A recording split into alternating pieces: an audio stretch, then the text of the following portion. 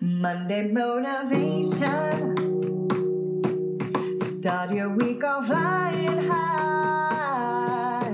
Monday motivation. It's your time to rise and shine. All right. Wonderful. Happy Monday, guys. I am here with Karen Holmes. Is that right? Yes. All right. Karen Holmes, she is a writer. She has a blog called Inspired by Faith. And today we're going to hear a little bit of her background, a little bit of her story.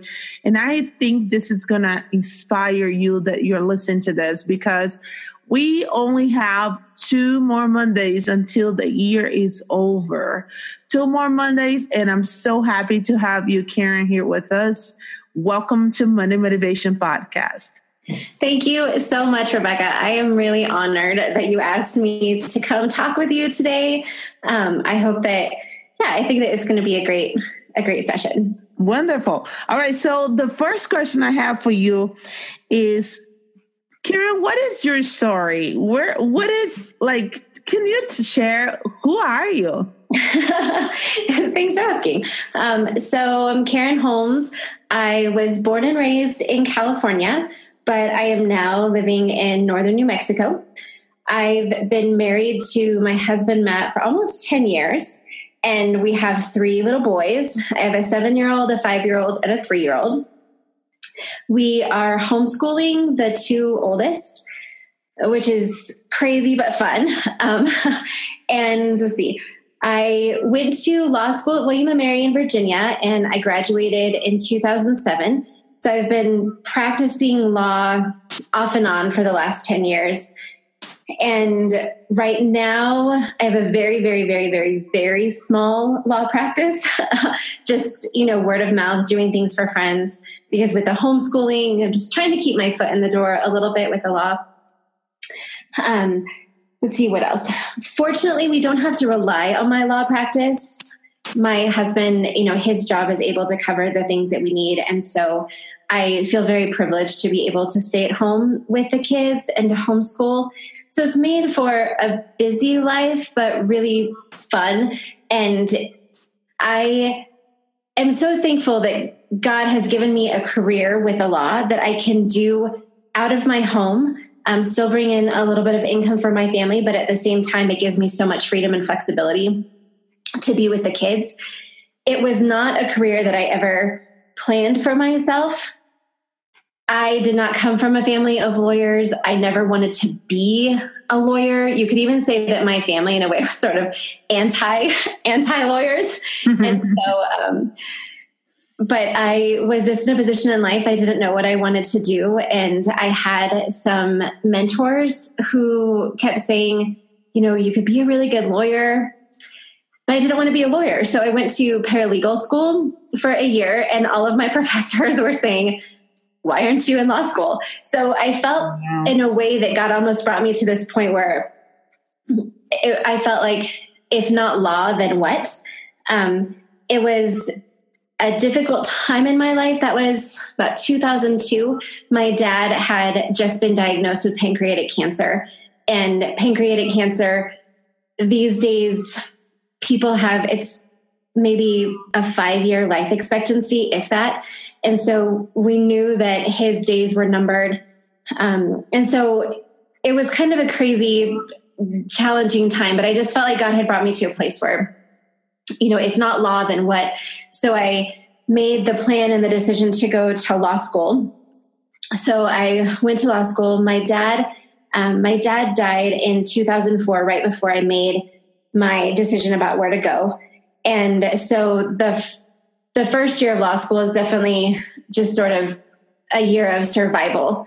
My faith at that point was not particularly strong. And so I really went through a time of doubting, and just, I knew that God was there, but not really practicing or acting out my faith in any way whatsoever. So after law school, I went back to California, and I met my husband, Matt, on Match.com. Really? Yeah. Yeah. So we're one of those stories. And when I met him, it was kind of fun because he was in the midst of planning a big adventure with some of his friends. They were going to buy a boat and sail around the world. And we met, and long story short, we got married. His friends kind of bailed out of the trip after they bought the boat. And so he and I, with very little sailing, like actual sailing experience, we sailed from San Francisco down to Mexico, and then Mexico across the South Pacific all the way to Australia. It took us about a year. Wow. Are you guys dating at the time? Is that what? No. So we had gotten married. Let's see, we met in 2007 and then, or 2006. And then we got married in 2009 and left on the boat trip in 2010. Wow. Yeah, so it was kind of like our honeymoon. But, after a while, I started thinking, this isn't much of a honeymoon. Like, I want someone else to clean and someone else to cook. Right. I don't want to be doing this all on a boat. What am I doing? Right. But yeah, it was kind of an interesting adventure. Even the lead up to it was very filled with drama. It was like a soap opera with my husband and the two guys that he was trying to do all this with. And I wasn't quite sure where I fit into the picture because I was piggybacking on their dream. It was supposed to be 3 single guys going on this boat trip around the world. And then Matt and I got together and got married, and yeah, it felt a little bit like a third wheel, but then I think it ended up working out. And, it was funny is I was living in San Francisco at the time, and I was just reading this random book. And in the book, I came across this verse that said, those that go down in ships, they will see the face of God. And I instantly had this feeling that this boat trip was also for me, that it wasn't just my husband and my husband's dream. This was something that was going to speak to me. And I mean, the boat trip was amazing in a lot of ways. It was really, really, really, really hard in a lot of ways, but it ended up, even though my husband is actually an atheist, his boat trip, his dream actually ended up being one of the things that has brought me back around in my own faith. So now we're here in New Mexico, with kids, doing life. And yeah, I guess that's kind of my story. No, it's beautiful. It's beautiful. So you started a blog. It's called Inspired by Faith, right? Inspired to Faith, yes. To Faith. So why did you do that?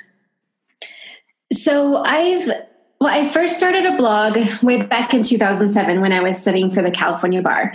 And it brought me a lot of comfort to be able to share my concerns and my thoughts and my feelings about everything.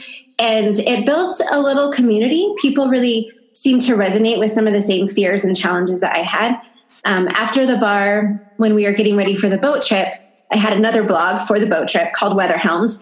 And that too was recording some of our adventures on the trip, but it was also a place where I could share some of the deeper emotions that I was going through. And again, people really seemed to resonate with that.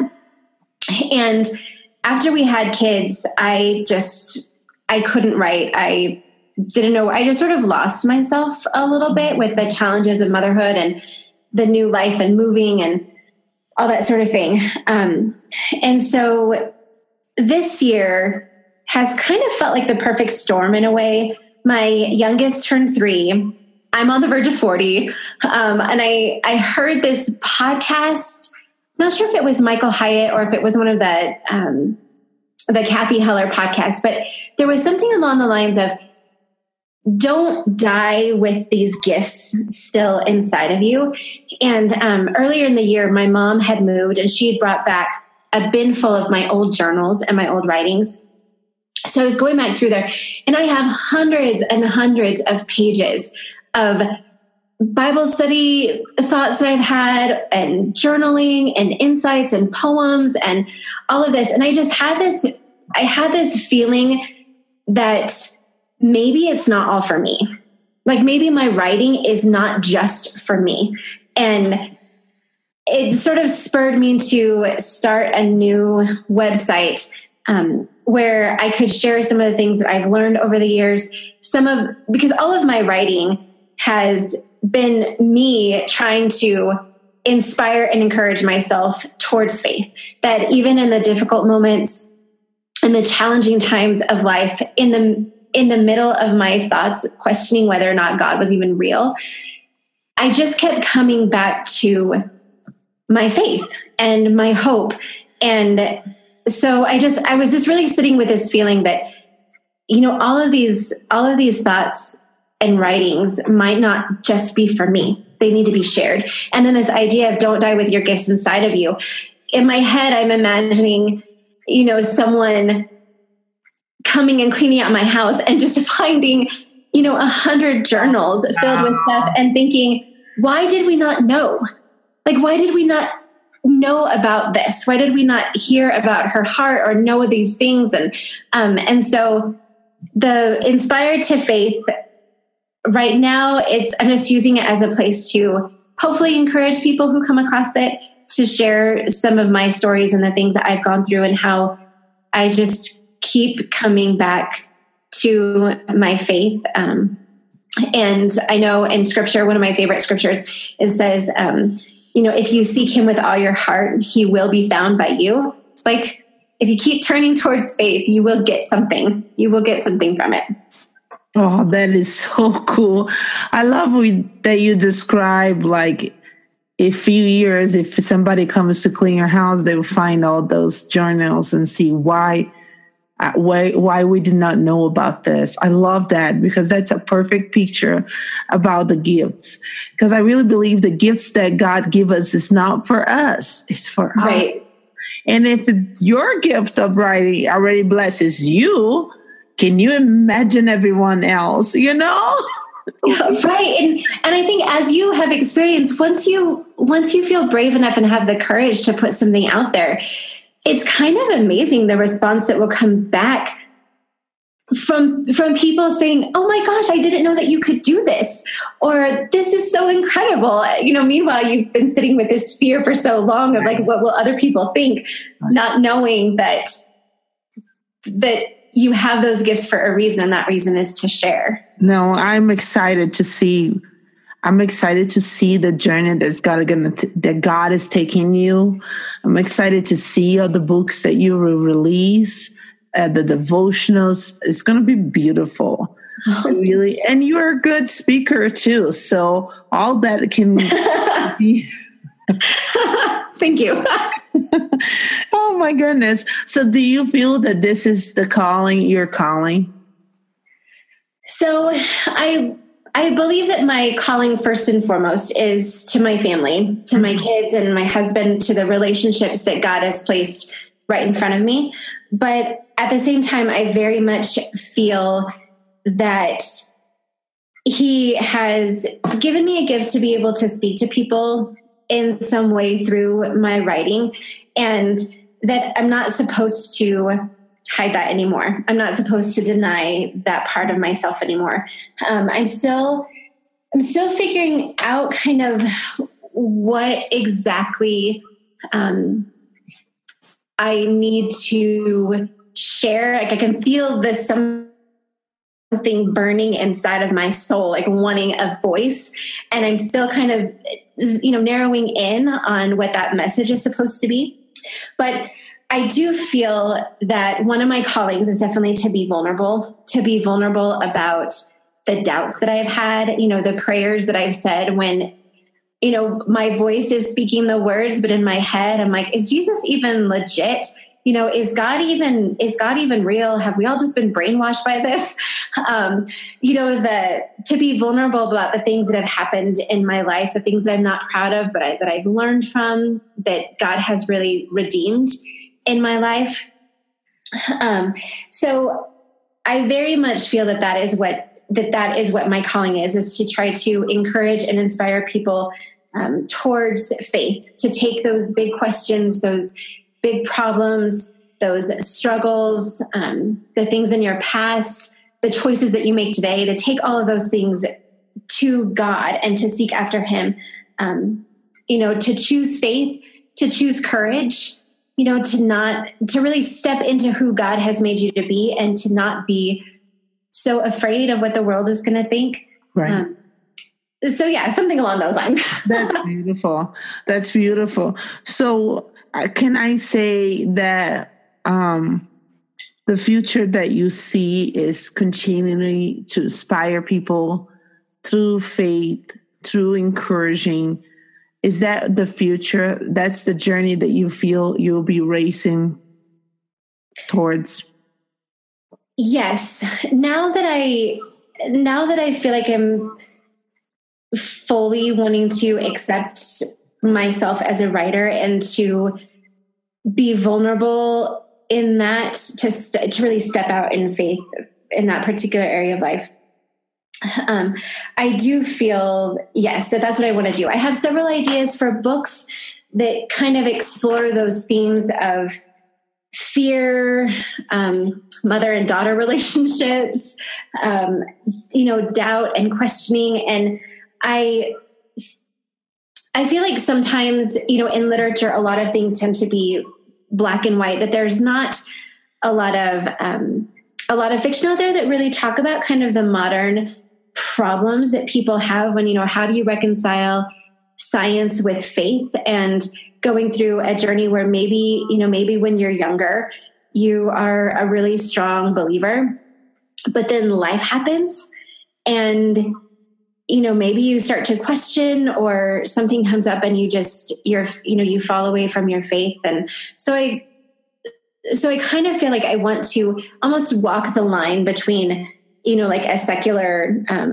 audience and a Christian audience, just addressing some of those questions that sometimes people are afraid to talk about, some of those issues that particularly a lot of women out there have regarding fear. I mean, we think of the current Me Too movement, about these women who have really suffered a lot in relationships and encounters and have a lot of fear surrounding that. So to talk about fear, to talk about just some other issues that aren't particularly popular within the Christian culture, but that a lot of people are dealing with. And so I don't know exactly where I'm going to end up, but that's kind of where my heart is right now. And with my husband not being a believer, not sharing the same faith that I do, I feel like that also gives me kind of an interesting insight into how people can think about our faith from the outside.